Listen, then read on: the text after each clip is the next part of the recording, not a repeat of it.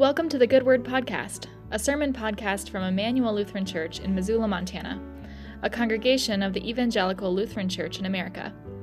We follow the Revised Common Lectionary, a series of selections from Scripture for each week in the church year that is used by many Christian churches around the world. I'm Pastor Molly Sasser-Gaynor. And I'm Pastor Rebekah Cochran. Thanks for joining us on this podcast. Connect with us in person at 10 a.m. on Sundays or digitally at imluchurch.org. We're also active on Facebook and Instagram. Through the month of October, we will be celebrating Immanuel's 125th anniversary. If you tune into our live stream, you'll hear scripture and sermons that help celebrate Immanuel's ministry all month long. Today, we have invited our guest preacher, Bishop Laurie Jungling of the Montana Synod, to join us on the podcast and share the good word of God's Spirit moving throughout time and space, all over the world and here at Immanuel, throughout the 125 years of our ministry in the Missoula community. This is our final week of celebrating our 125th anniversary, so next week we will be back to sermons by Pastor Molly and me, Pastor Rebekah. Before we get to our good word for the week, Bishop Laurie was gracious enough to sit down with me for a few minutes to share about her work as bishop and about the Montana Synod. So welcome to the good word, Bishop Laurie. Thank you, Pastor Rebekah.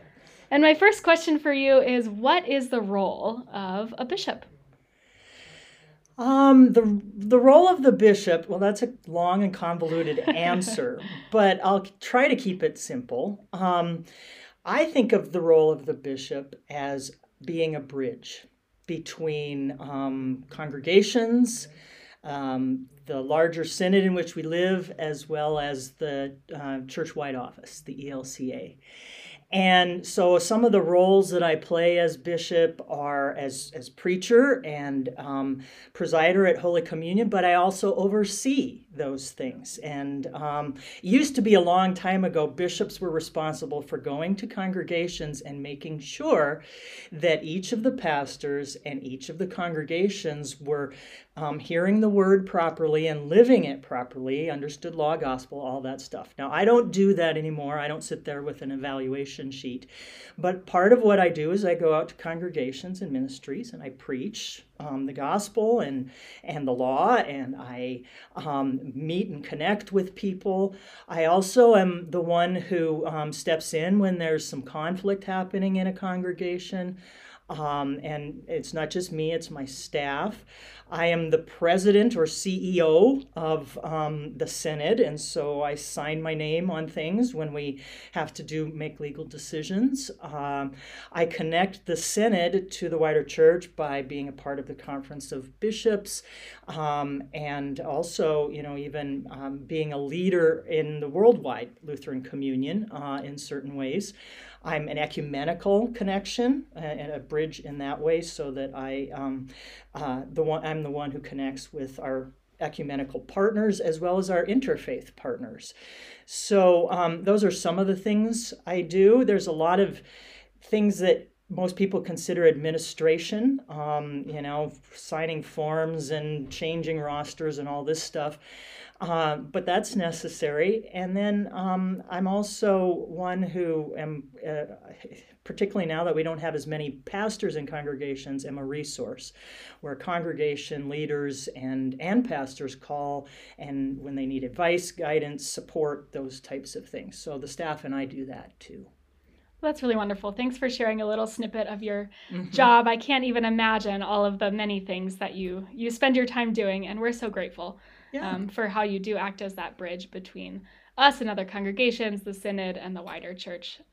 So thank you for all of your work. Yeah, I'm glad. Yeah, some days I'm glad to do it, and some days it's harder, but I can imagine. It's a call, and it's something I'm called to do right now anyway. So. Well, amen. We're thankful for you. So how do individual congregations and ministries fit into the Synod, and why, especially in light of your job, why is it important that we are connected in that way to the Synod? Okay. Well, the word synod actually means walking on the way together. Oh. And so as the Montana, and I always add Northern Wyoming Synod, of course. We've got 5 congregations there. all of the congregations are connected to the synod because all of them together are the synod. And so we can't be the synod without the congregations. And so they are automatically brought together as the synod simply by being part of the ELCA in this area. But we're not just doing our own thing in our own place. We are called to do something in particular, which is proclaim the gospel, live out the love of Christ in the world. And so how can we do that in ways that intersect with one another, recognizing the particular gifts and uniquenesses of each congregation in their context, while at the same time kind of walking the same path together, the path of Christ, the way of Christ. And so what we have been working on for the past few years as a Synod Council and as a Synod is this idea of walking the way together to equip one another for the ministry of the gospel.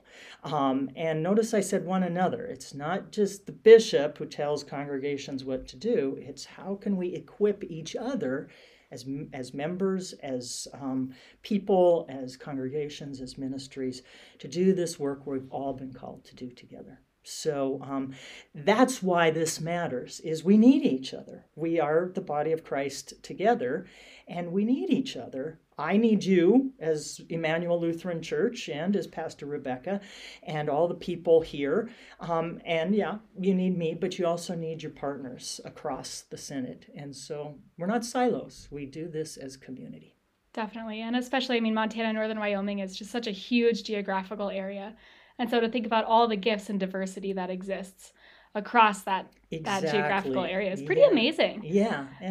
So sometimes here in our little valley, we get, sometimes it can feel a little isolating. Exactly. But to remember that we are connected to so many other congregations and ministries throughout the state and Northern Wyoming. And we can learn so much from each other, and we can see the Holy Spirit working in other places and be empowered by that as we serve and do the work of the ministry of the gospel here in whatever location we're in.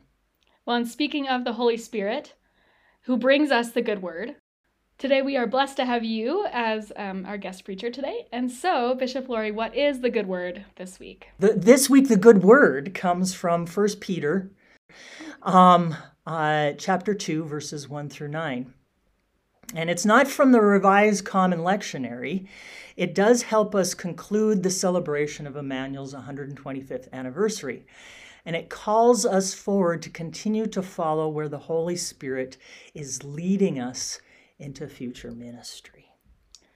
And here's the reading from the NRSV. Rid yourselves, therefore, of all malice and all guile, insincerity, envy, and all slander. Like newborn infants, long for the pure spiritual milk, so that by it you may grow into salvation, if indeed you have tasted that the Lord is good. Come to him, a living stone, though rejected by mortals, yet chosen and precious in God's sight. And, like living stones, let yourselves be built into a spiritual house, to be a holy priesthood, to offer spiritual sacrifices acceptable to God through Jesus Christ. For it stands in Scripture, See, I am laying in Zion a stone, a cornerstone, chosen and precious, and whoever believes in him will not be put to shame. To you then who believe, he is precious. But for those who do not believe, the stone that the builders rejected has become the very head of the corner, and a stone that makes them stumble, and a rock that makes them fall. They stumble because they disobeyed the word, as they were destined to do. But you are a chosen race, a royal priesthood, a holy nation, God's own people, in order that you may proclaim the mighty acts of him who called you out of darkness into his marvelous light.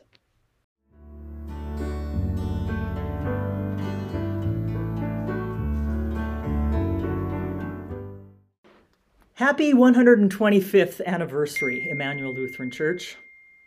I thank God today for you and for all the people of this congregation and all that they've done throughout the past 125 years to participate in God's work of sharing the love of Christ with all. And I know that's your mission statement. On this special day in the life of the congregation, I bring you greetings from the many congregations and ministries of the Montana Synod and the ELCA.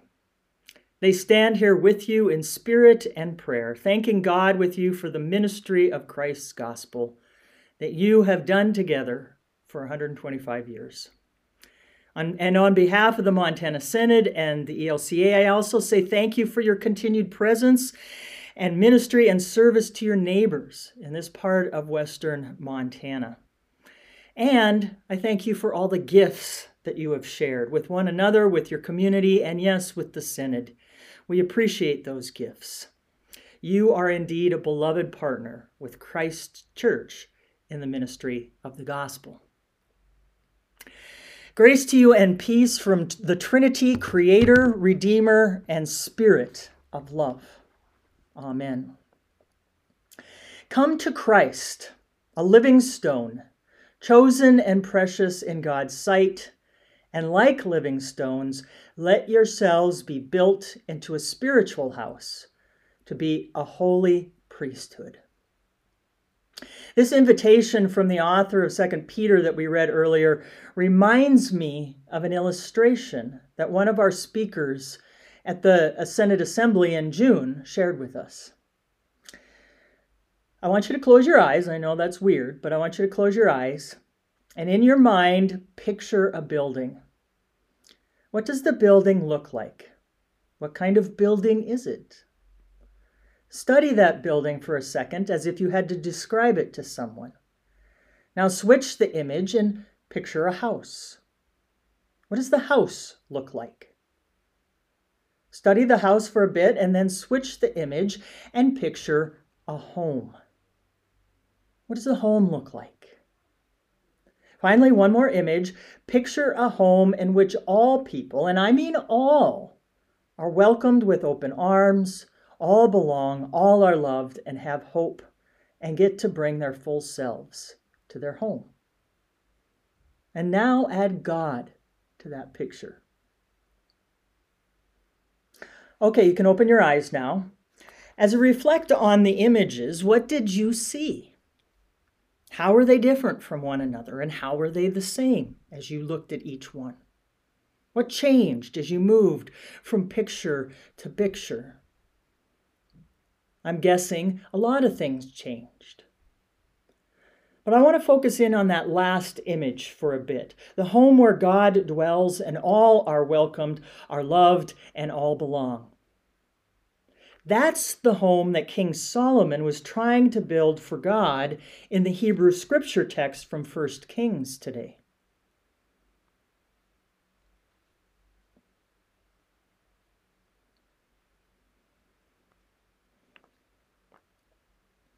A home on earth where God comes near to the people and all are welcome to bring their full selves before God and share their prayers and be forgiven and be welcomed.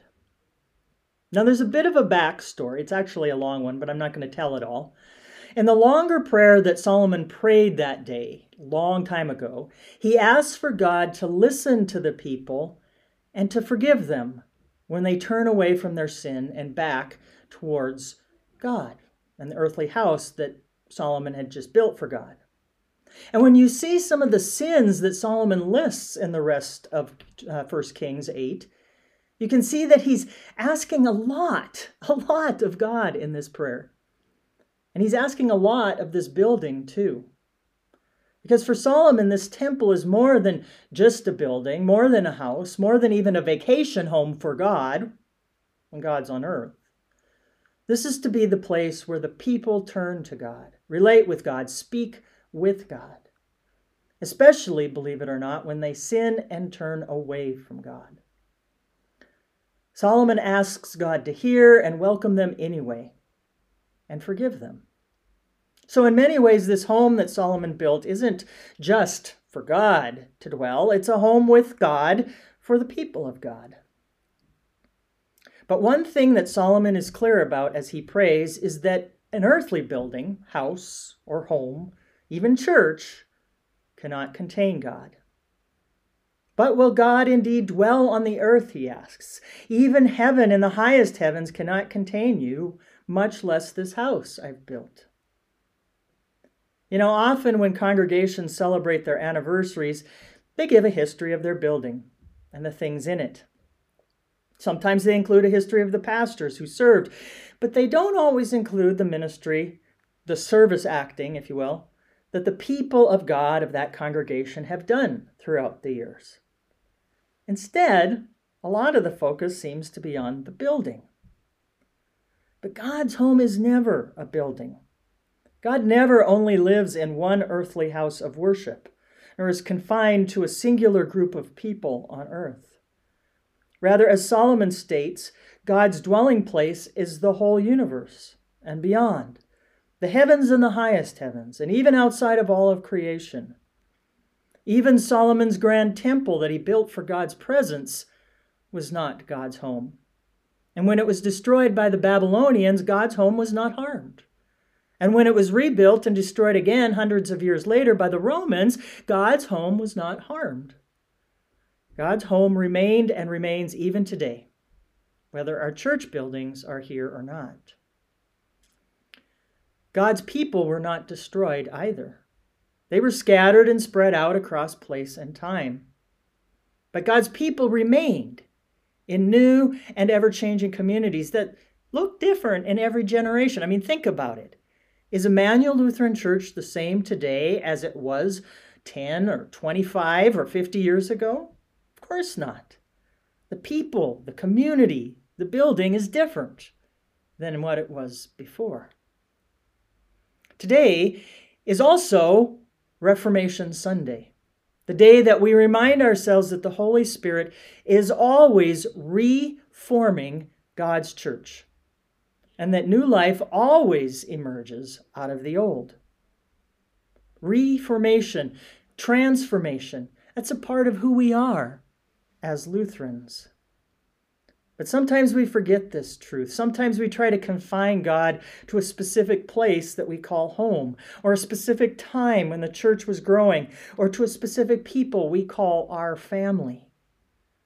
Sometimes we turn buildings into idols and humans into gods, false gods. That actually is what was happening at the time that Jesus came. The people, especially the religious leaders, were worshiping the temple and creating rules that prevented some people from even being allowed to turn towards the temple to pray. Many people in Jesus' day were not welcomed into the house created by ultra-religious of that time. And that's why Jesus often talked about tearing the temple down in 3 days and him becoming the cornerstone of God's new home on earth. For you see, in Jesus Christ, the God's fullness was pleased to dwell, and God became fully human and lived among us. In other words, in Christ, God no longer needed a building to be God's home. God came to us in the living, breathing, loving, welcoming person of Jesus Christ, and suddenly God's home was a person, dwelling here on earth with us, bringing God's kingdom near in who he was and what he did. And after Jesus died and rose again, God's Spirit birthed the body of Christ, which is God's home on earth. And it took on a much different form, the form of that spiritual house that Peter describes. A spiritual house built by the Holy Spirit using living stones that are us, the royal priesthood of all those who trust and commit to living Christ's way. At Pentecost and for the past 2,000 years, God's home has not been a building or a house of worship, but instead has been the community of Christ, gathering to hear the gospel proclaimed, receive the sacraments, be formed and grown in faith, praise and pray to God together, taught to love one another in the church community and beyond into the world. The church building was perhaps an important means to this end, but the building was not the church. The congregation, the people of Christ, living as the body of Christ, is the church. Do you remember that old hand game? You know, the one where you would put your fingers together and say, this is the church, this is the steeple, where's all the people? And that's when the fingers were outside. And then there's another version where the fingers are inside, and you say, this is the church, and this is the steeple, there's all the people. And the fingers are there representing the people. Well, I think God is doing a new thing in our time and place. I think the Holy Spirit is opening up some doors and tearing down some walls and building a new home for God beyond the buildings. I wonder if the new home for God might look more like when we put our hands together and we say, this is the church and this is the steeple and here's all the people fed by Christ's gospel. And then we make those fingers, those people move out into the world, leaving the building to serve the rest of God's people in their communities and across the nation and world. And we may have a building and take care of it as a place for worship, for hearing the gospel of Christ, for receiving Holy Communion, being formed in faith and equipped for ministry. But we are called to follow the Spirit of Christ into the world, to bring Christ and his love to people beyond the walls. Now, believe it or not, Immanuel, you have been participating in the Spirit's home building process throughout the 125 years of your existence. You've worshiped and prayed and experienced God in this building and other buildings before it. You've had various pastors proclaim the gospel to you, feed you with the Lord's Supper, pray with you, teach you the ways of Christ, help form your faith. You've been baptized and confirmed and married and cared for and even supported as you had funerals for loved ones and sent them into God's loving care.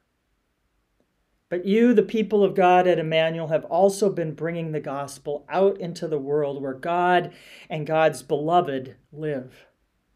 Think of the many ways throughout your history that you've reached beyond the building and your own congregation to fill your mission statement, which is to share the love of Christ with all. And I love that with all part because it describes a community of accompaniment, not paternalism. A home of spiritual nourishment for you and for others, even as you reach out into the community to feed others. What are some ways that you have lived out your mission and vision statement? For example, I heard from one of the interviews on the history section online on your website about how the Ladies' Aid used to knit clothing for the troops going overseas during the World Wars, and how they were the ones who called on new members. I heard about the New Year's Eve potluck dinners and the giving of thanks to bring in the new year. I've heard about the regular work you do every 3 to 5 years of developing a strategic plan. And I studied the latest version of that plan. I heard about the addition of the solar panels to your roof in the shape of a cross, no less.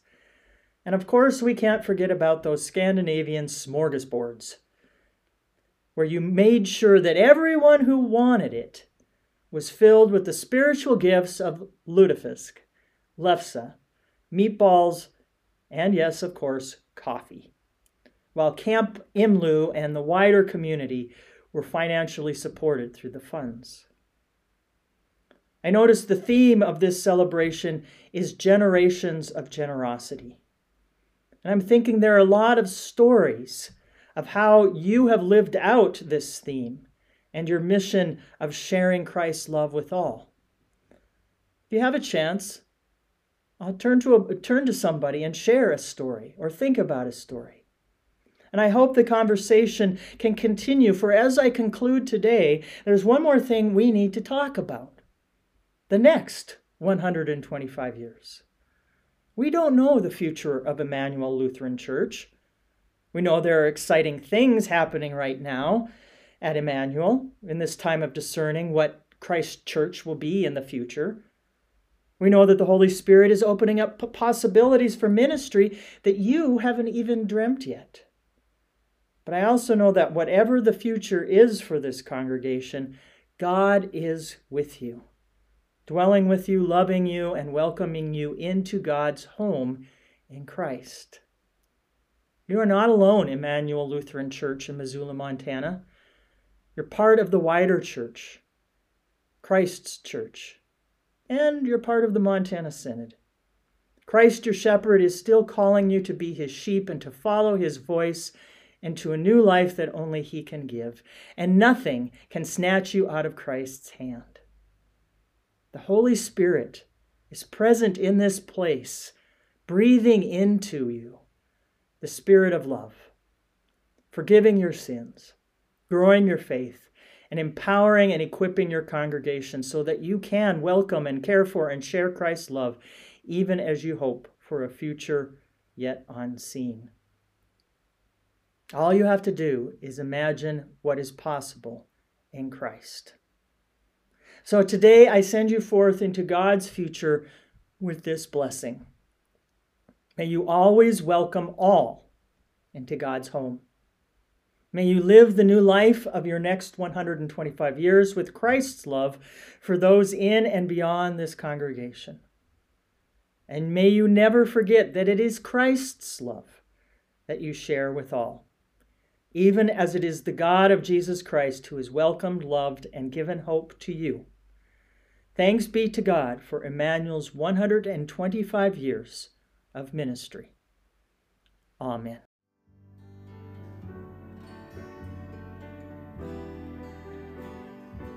Thanks for listening to the Good Word podcast, and thanks for joining us in celebration of Immanuel's 125 years of ministry. Be sure to like and subscribe to this podcast so that you never miss an episode. We'll be back next week with another good word. Until then, many blessings to you.